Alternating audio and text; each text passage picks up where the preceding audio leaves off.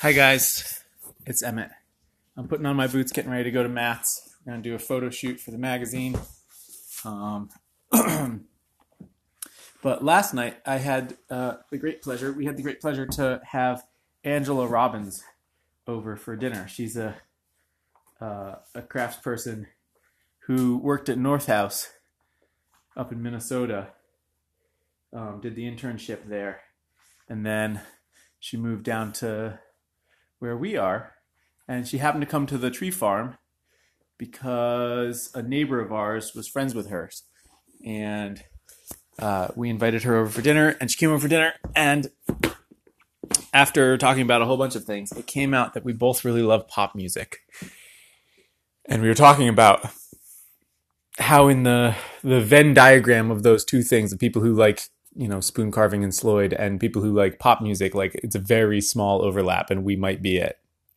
I don't think we're exactly it, but the point is, I think it's easy to feel like you're the anomaly, like you're the only one who sort of is into the unique, quirky combination of things that you're into, and to feel like you need to sort of hold that back if it's not the main thing that's expressed in the community that you're taking part in, right? Within the spoon carving community, pop music is not the stereotypical thing that is expressed.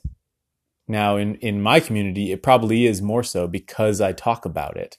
And I think that's exactly the point I want to make, which is that the more that we can express these things and say, this is who I am, this is what I love, then the more we can attract the communities that value all of that about us, and not just and not just think that we are ways that we are not because it fits the mold of what that community has been up to that point.